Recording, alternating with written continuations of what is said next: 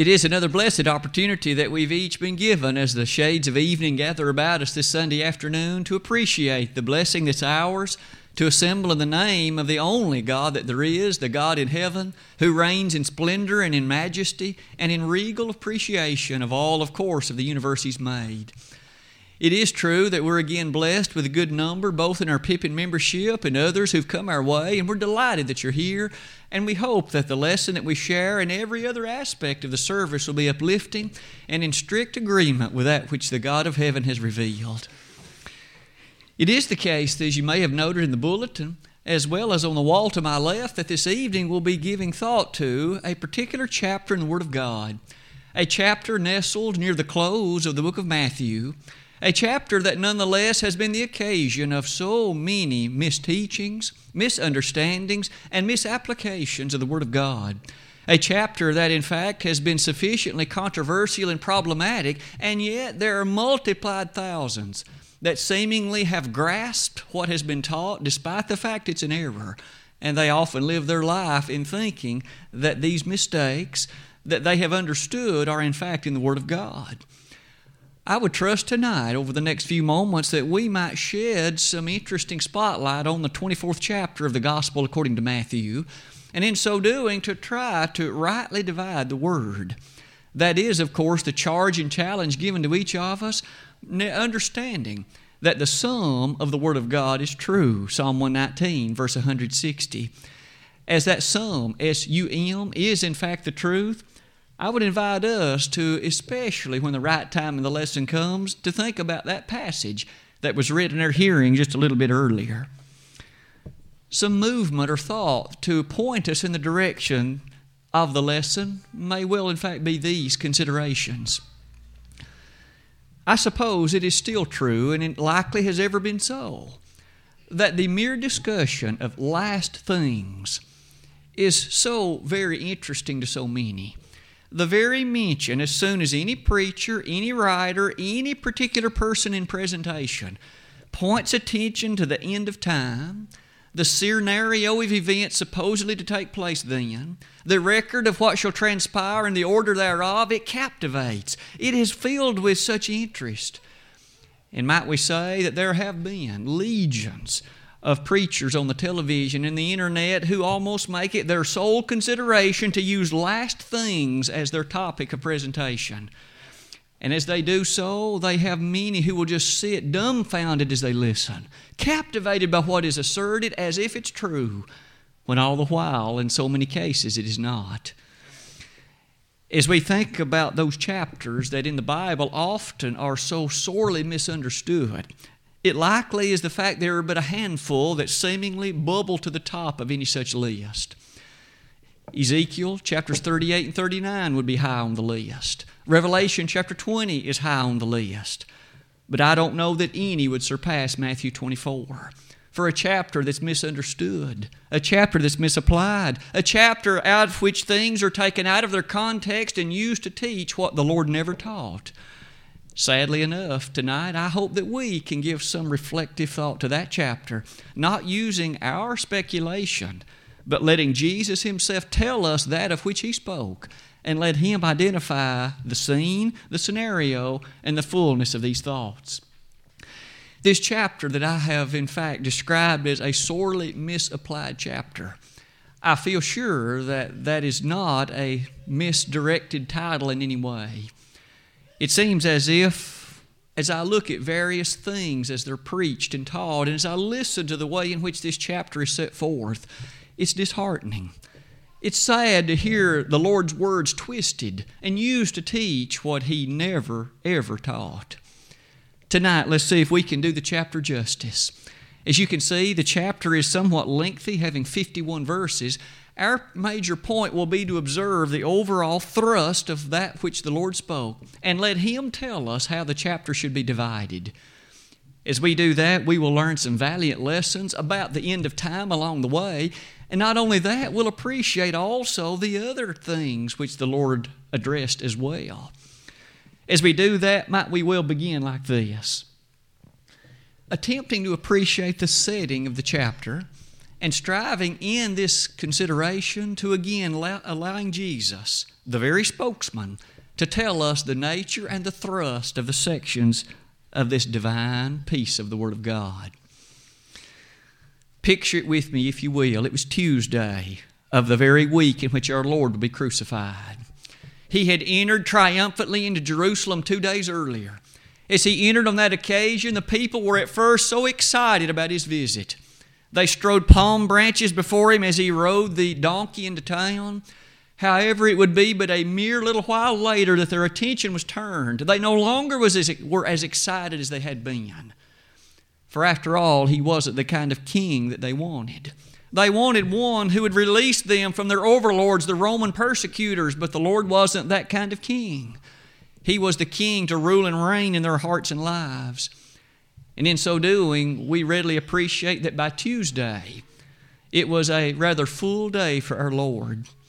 Sometimes I know many of us have a full day. We go from early in the morning until late in the evening. We're busy all day. Activities at the office, activities at home, activities in other realms of life. The Lord knew what it was like to be busy. Reflect sometime on the Tuesday of His crucifixion week and see if He wasn't as busy as any of us ever would be on that day. In the hurriedness, though, of that busyness, He always had time for the questions of His followers. And He always had time to dispel to them the nature of the truth. On that occasion, the Lord, as you'll notice, I've tried to outline in some of the features on that slide. You'll notice that the time came that day when He and His apostles were departing the temple complex. The Lord had been teaching. He had been instilling within the hearts and minds of His followers some pertinent and eternal truth. As they were departing the temple complex, some questions were asked of Him. The disciples in particular asked Him in verse number 2 of Matthew chapter 24. Or rather, verse number 1, Jesus went out and departed from the temple, and His disciples came to Him for to show Him the buildings of the temple. That temple complex was impressive, to say the least. In fact, I've tried to highlight just a few of the features about the nature of those questions. As they pointed the Lord in the direction, observe the greatness of the stones on which this temple is constructed. Observe the thoroughness, the steadfastness of it. It is true that that temple had been in construction for a long, long time. In fact, in John chapter 2, we learn that Herod had been in remodeling of it 46 years. 46 lengthy, long years. And yet, as the apostles could direct their attention to those stones, they looked so unmovable. They looked so certain, and they looked so certain in terms of their location. Interestingly enough, Jesus, however, had something to say to them. See ye not all these things, verse 2? Verily I say unto you, there shall not be left here one stone upon another that shall not be thrown down. We notice that that must have seemed an almost unbelievable comment to those apostles. These rocks out of which that foundation were made were enormous. Some of them to this day we recognize weighed over 750 tons. Those stones had been put in place. This building looked unmovable. It appeared to their perspective to be unshakable, and yet to hear the Master say, I'm telling you, not one stone's going to be left on another. That would have captured their attention just like it would yours and mine had we heard it. Is it any wonder then that as those apostles heard that, 4 of them asked Jesus. The Lord and those apostles proceeded on their way as they left the city of Jerusalem, directed eastward. They passed through the Kidron Valley and crossed the Kidron Brook. And as they ascended that which you and I would call the Mount of Olives on the other side, the Lord reached a rather comfortable place. And as He sat there on the top of that Mount of Olives, 4 of the apostles came to Him. Peter and Andrew, James and John. And they came privately to the Lord and said, Lord, verse number 3 of Matthew 24, tell us, when shall these things be? And what shall be the sign of Thy coming and of the end of the world? These apostles asked Jesus then these questions that you and I just read. These questions, as you'll appreciate it there, were more than one in number. I would invite you to note them with me again. Verse 3 of Matthew 24. When shall these things be? What things? Well, clearly, that question was related to the very things that Jesus had just referenced. The destruction of the temple, the destruction of the environs of Jerusalem. They asked, Jesus, when is this going to be? But that wasn't their only question. What shall be the sign of thy coming and of the end of the world?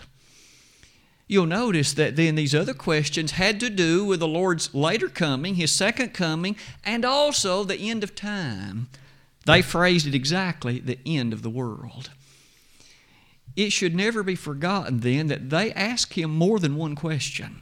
And thus every one of the things we see were not given an answer to the same question. But the Lord answered every question that they asked Him. And as the Lord answered these questions, we need to parse correctly. In which verses was the Lord answering which question? It is a very different thing then to appreciate the destruction of Jerusalem in contrast to the end of time. Tonight, as we look somewhat more carefully at that, you'll notice that at the bottom, 3 quick things we might observe as we move forward in our lesson this evening.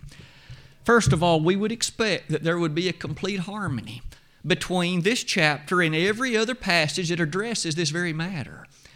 Might we not forget then that Mark chapter 13 and Luke chapter 21 both include statements from the same week, or the same day of the same week, this Tuesday of the Passion Week, in which Jesus addressed these points.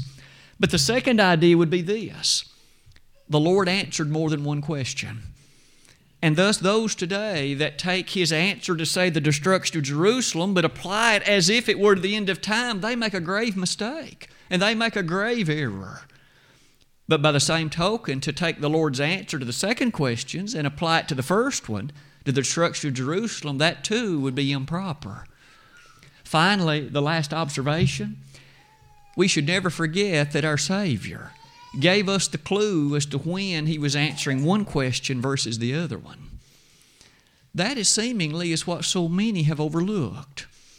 And they seemingly think that all of this chapter was the answer to the same question, when in fact it was not. It is with that in mind that let's move forward then and look more carefully as we unpack Matthew, the 24th chapter, arguably the most misunderstood chapter in all the Bible. These next thoughts bring us to this appreciation.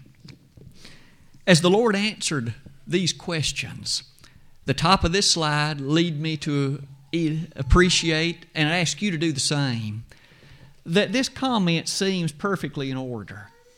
That as the Lord addressed these answers, as He answered these apostles' questions, those 2 answers lead us to observe this interesting thing. Namely, that they had asked Him 3 questions. But as far as this chapter tells us, He only gave 2 answers. What must that mean?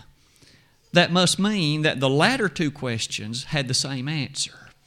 And remember, those 2 questions were these: what shall be the sign of thy coming and of the end of the world? It would thus appear that the end of the world will coincide with the Lord's second coming. And that powerful point is set forth clearly in the passage before us this evening. Thus, as they ask these questions, that first one, when shall these things be? I would invite you to look at this interesting point. Jesus gave us the text in which He transitioned from the first answer to the second. Please go ahead and look at it even now so that it will be clear in mind as we come later to a more clear exposition of that passage. In verse number 34, and this is a key verse in this chapter, verse number 34 of Matthew 24, Jesus said, Verily I say unto you, this generation shall not pass till all these things be fulfilled. At this point, might we appreciate what that asserts? There are any number of things the Lord had discussed and described in the verses preceding that one. We're going to look at some of them in just a moment. But one thing to keep in mind is then that every one of the matters and every one of the things listed and every one of the assertions the Lord made, Jesus said, this generation shall not pass until all these things be fulfilled. He didn't say until some of these things be fulfilled, until most of these things be fulfilled. He said until all of them be fulfilled. And we can rest assured then that from the early parts in the chapter up through verse number 34, all of that was to be experienced by the people of that generation. It was to be experienced in relation to the destruction of Jerusalem. It was to be experienced and how terrible it was in light of the events surrounding that terrible scene of events in AD 70. But you'll notice that as we discuss this in a moment, many of the events prior to verse 34 are used by these fanciful preachers of our day to speak about the end of time. But we've learned that Jesus said this generation, that generation, 20 centuries ago would not pass until all these things be fulfilled. As you think about some of the later points then on that slide, this key idea in verse number 34, you'll notice that for us then to mishandle this and to apply these previous verses in answer to the second question, we make a grave mistake. In fact, we completely mishandle this section of the Word of God, and as we would do so, no wonder then that it would contradict other books and other chapters. If we rightly divide it, there are no contradictions. With that in mind, what are then some of these things that precede verse 34 and therefore were applicable to the destruction of Jerusalem? And what then are these things that follow verse 34 and are respective to the end of time? Let's begin by noting this. We won't read the fullness of those opening verses, but let me just point out some of them, since I'm sure you have heard them about as often as I have. In verse number 7, nation shall rise against nation and kingdom against kingdom. There shall be famines and pestilences and earthquakes in divers places. It seems as if every time that there is some noteworthy earthquake in the Middle East or in the Far East, someone is willing to say the signs of the end of time are here. They are not. Notice, this is in a verse long before verse 34. We can't conclude anything about pestilences and earthquakes, nation rising against nation, as it would pretend and portend the end of time. That was with respect to the destruction of that ancient city of Jerusalem. But look even further. You'll notice verse 8 says, all these are the beginning of sorrows. But then the Lord proceeded to make mention of a few of these matters as well. There was to be a great persecution, verse number 9. There was to be, admittedly, the proclamation of the gospel in verse 14. But did you note in between, verse 13 said, he that shall endure unto the end, the same shall be saved. There was in need of all these difficulties, nonetheless, the importance of steadfastness and the importance of a perseverance unto the end. Let's read even further. You'll notice in verses 15 and 16, mention is made of the abomination of desolation spoken of by Daniel. What the Lord here brings to our mind is back in Daniel chapter 9, there was a prophecy uttered over 450 years earlier about events that were going to take place as destruction of Jerusalem actually came to be. At some point, as we think about the nature of Daniel's prophecy, isn't it an overwhelming matter then to appreciate that the destruction of Jerusalem was not just an arbitrary eventuality. It happened just as the prophet Daniel had said it would. Even beyond that, interesting, isn't it, in verses 16 and following? Then let them which be in Judea flee into the mountains. Let him which is on the housetop not come down to take anything out of his house. Neither let him which is in the field return back to take his clothes. And woe unto them that are with child, and to them that give suck in those days. But pray ye that your flight be not in the winter, neither on the Sabbath day. For then shall be great tribulation, such as was not since the beginning of the world to this time, nor shall ever be. You'll notice there that some interesting thoughts have been stated. Fleeing Judea, verse number 16. May we quickly say, though we'll highlight it later, When the end of time comes, it won't matter if we're in Judea, Tennessee, Japan, Asia, or at the South Pole. It will not make any difference physically where one might be located. But here the Lord said it won't be particularly good if you're in Judea when that destruction of Jerusalem comes. Not only that, did He not say, those on the housetop, don't return back. You need to flee at once. Did He also not say it would be better not to be pregnant then? You and I can appreciate how that makes perfect sense for the destruction of Jerusalem. After all, if a lady were pregnant, she would not be able to run quite as quickly. She would not be able to flee quite as quickly. And when those destructive forces of the Roman army came, there was precious little time to get out of town. No wonder the Lord said, hopefully it won't be on the Sabbath. On the Sabbath day, the doors of Jerusalem, of course, were shut. The outside entrances to the city were barred because there was to be no trading that day. No wonder the Lord said it would be better if it not be on the Sabbath. But again, what difference does it make if the end of time happens to fall on Saturday? What difference does it make if a lady happens to be pregnant when the end of time comes? That'll make no difference. There is a world of difference then between the first 34 verses of this chapter and those verses that follow. The Lord here was describing the destruction of Jerusalem. Not only that, you'll notice He figuratively stated in many things, beginning in verse number 23.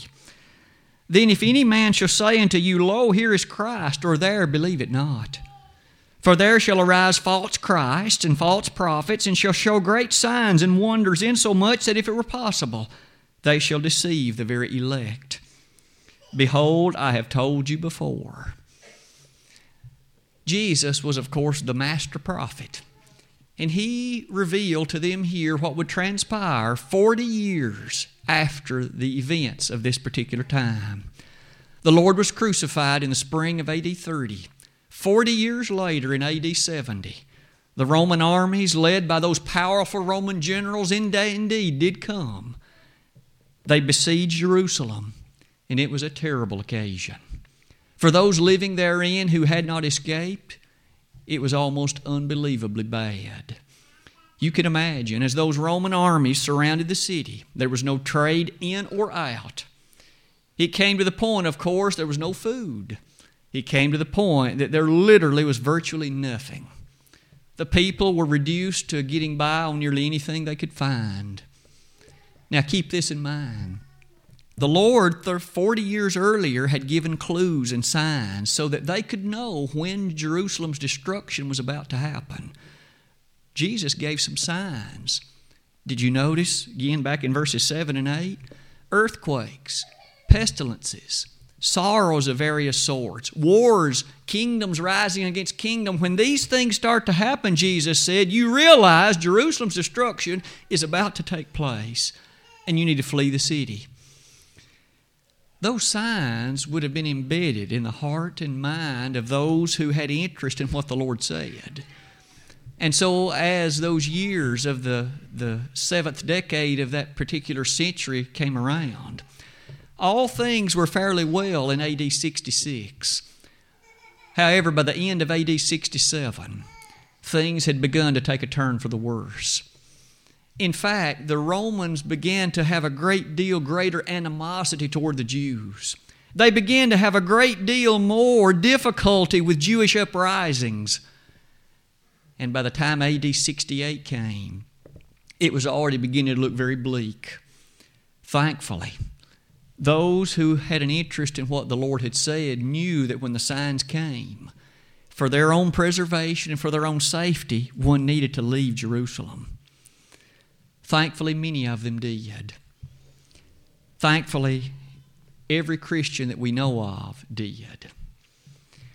You'll notice again, Christians were the ones who would have had a respect for what Jesus said.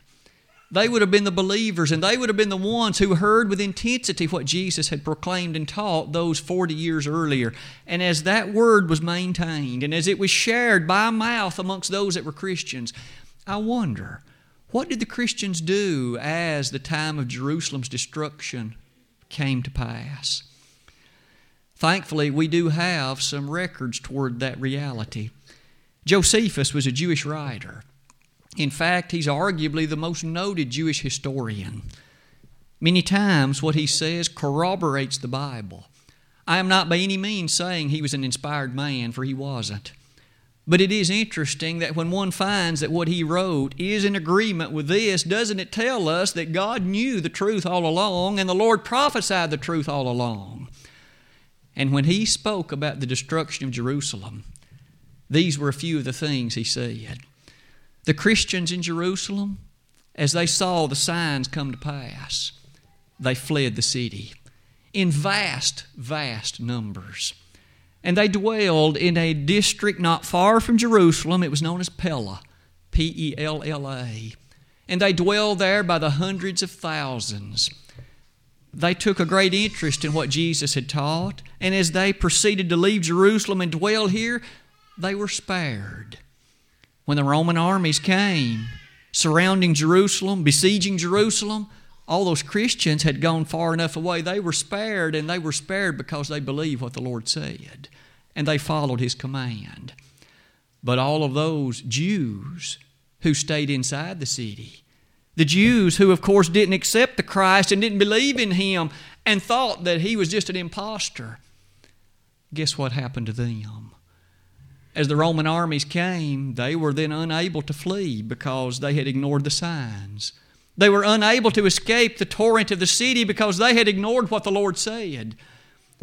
And they were slaughtered by the hundreds of thousands. And Josephus even says millions of Jews were killed. In the history of the world, one of the greatest bloodbaths the world has ever known. Why? Because they ignored the signs. The Lord had told them what to look for. They neglected it. They rejected it. Sad to say today, as we've noted earlier in the lesson, many are still misapplying the first part of this chapter. As if it applies to the end of the world, it doesn't. It applied to that day and time, to that destruction of Jerusalem.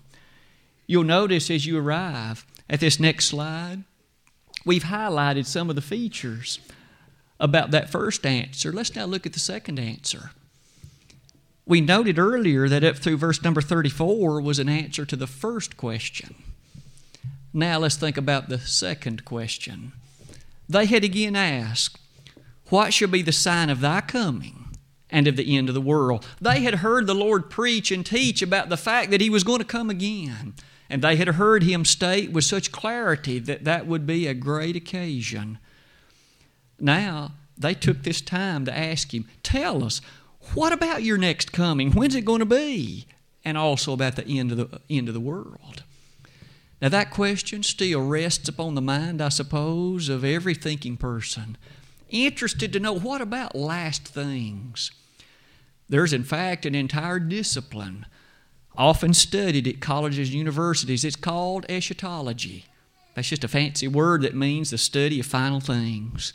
There are many supposed experts in eschatology, but the only word needed is what's in this book. This book tells us about the end of time. It reveals all that we need to know about the order of events. But as we learn, let us notice some of the thoughts in the Lord's second answer. As you can see on that slide, one of the most noteworthy conclusions is this, beginning in verse 36. But, and you'll note the word but, that's a word of contrast highlighting what the Lord had asserted before in answer to the first question, now in contrast to this answer to the second one. But of that day and that hour, Lord, what day and what hour? Tell us what should be the sign of thy coming and of the end of the world. The day and hour of His second coming, and of course by association to the end of the world. Jesus said, "Of that day and hour knoweth no man, no, not the angels of heaven, but my Father only. But as the days of Noah were, so shall also the coming of the Son of Man be. For as in the days of Noah, as in the days that were before the flood, they were eating and drinking, marrying and giving in marriage, until the day that Noah entered into the ark, and knew not until the flood came and took them all away, so shall also the coming of the Son of Man be. Then shall two be in the field, the one shall be taken and the other left. Two women shall be grinding at the mill, the one taken and the other left. That thought tells us this, doesn't it? First, it takes our mind back to the scene of Genesis chapter 6 through 8, when that flood of Noah's day arrived. Noah had preached 120 years as a preacher of righteousness, 2 Peter 2:5. And in that proclamation, he had set forth the reality and the power of the need for repentance and the coming unto God. For we do learn in 1 Peter 3, verses 18 to 20, that he, in fact, preached the very nature of what the Lord had delivered to him to preach. However, only 8 souls heard that preaching and responded to it as they should.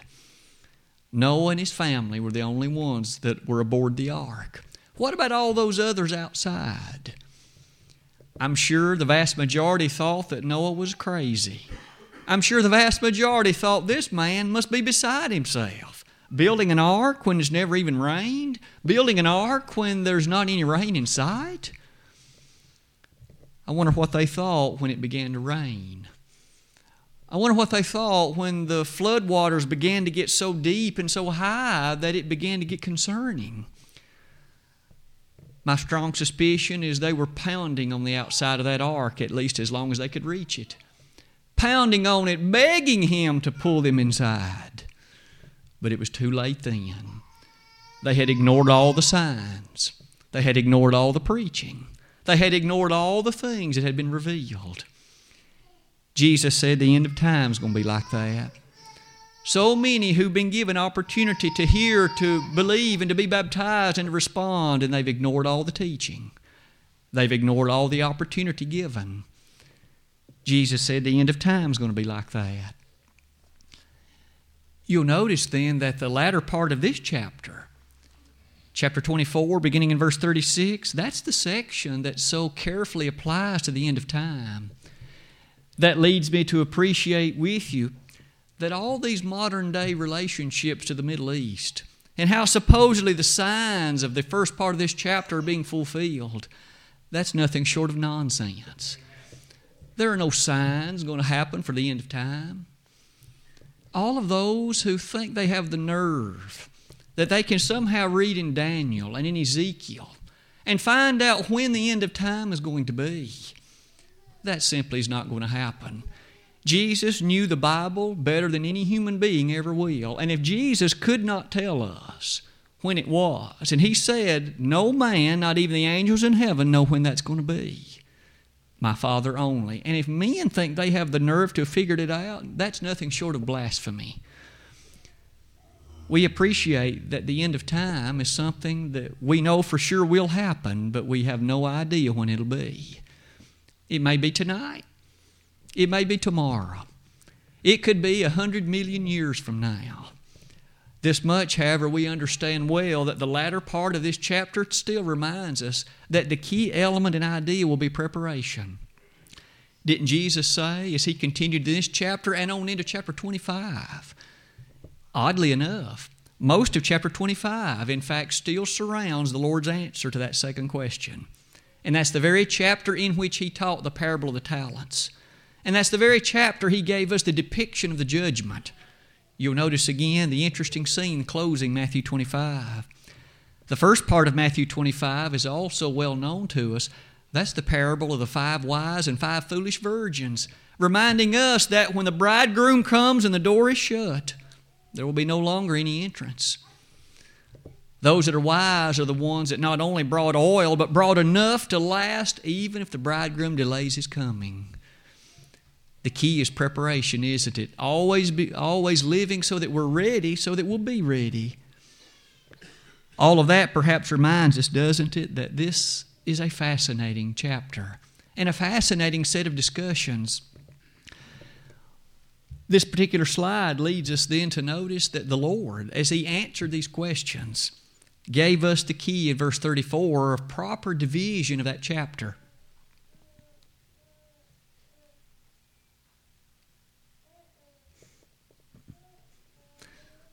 I thought there was one more slide following it. My apology for that. On that slide, as we look at that point of conclusion, relative to the questions the Lord answered. I think we can all be thankful that Peter, Andrew, James, and John came and asked Jesus these questions. And can we not be so appreciative that Jesus answered them and told us when He was answering which question? The destruction of Jerusalem, it did happen just as the Lord said it would. But He gave signs so that they could appreciate it and flee it in time. Thanks be unto God, many of them heeded the warnings and signs. But when it comes to the end of time, there will be no signs. There are none. We shouldn't then be agitated and bothered when every little skirmish in the Middle East happens and some person then gets all excited and says all the signs for the end of time are here. For they're not. There are no signs. In 1988, a gentleman named Hal Lindsey published a book entitled The Late Great Planet Earth. That book has become a mainstay of those who believe that most of Matthew 24 is a proclamation of the end of time. That book, for those that are Bible believers such as you and me, the book is blasphemous. He takes so much of Matthew 24 and says all of these are signs of the end of time when the man is not telling the truth. He isn't by any means the only one who has done that. Typical preachers that you and I are aware of, such as John Hagee, Harold Camping, and a whole host of others who have many, many followers who contribute vast sums of money to their preaching efforts. And yet those speakers, by and large, will camp in Matthew 24 and use it to teach about the end of time and all the signs supposedly to come. They're all mistaken. You and I can rest assured Jesus told the truth when He said there will be no signs of the end of time. May you and I live day by day wisely, always under the blood-bought character of the covenant of the New Testament, knowing that's the only way that we can be saved. And there will be no signs of that great and final event. I hope tonight that our study of Matthew 24 has been an illuminating one as we've remembered that the Lord rightly divided that chapter for us. May we in wisdom love the division and appreciate the soundness of the teaching found therein. But tonight at this point, it's a good time for self-examination. What about you and what about me? Are we living faithfully till death? We realize that is the Lord's command. And interestingly, you might remember Jesus said that he that endureth to the end shall be saved. The Lord made that statement about those there as the destruction of Jerusalem came. But John says something almost identical in Revelation 2. We must endure to the end as well if we are to be saved. Are you perseverant unto the end? Have you added that Christian grace to your life? If you need to come forward tonight confessing error in a public way and asking for prayers of brethren, we'd be delighted to pray with you and for you. If you have never become a member of the body of Christ, never allowed yourself to be immersed in water for the forgiveness of sins, that is to say, never been baptized, why not tonight? There will never be a better night than this one, this first Sunday in March, the year 2013. If we could be of help to you tonight in either of these ways, initial obedience or rededication to the truth, we'd be delighted to assist you and to help you. And if we could do that, why not let us do it while together we stand and while we sing.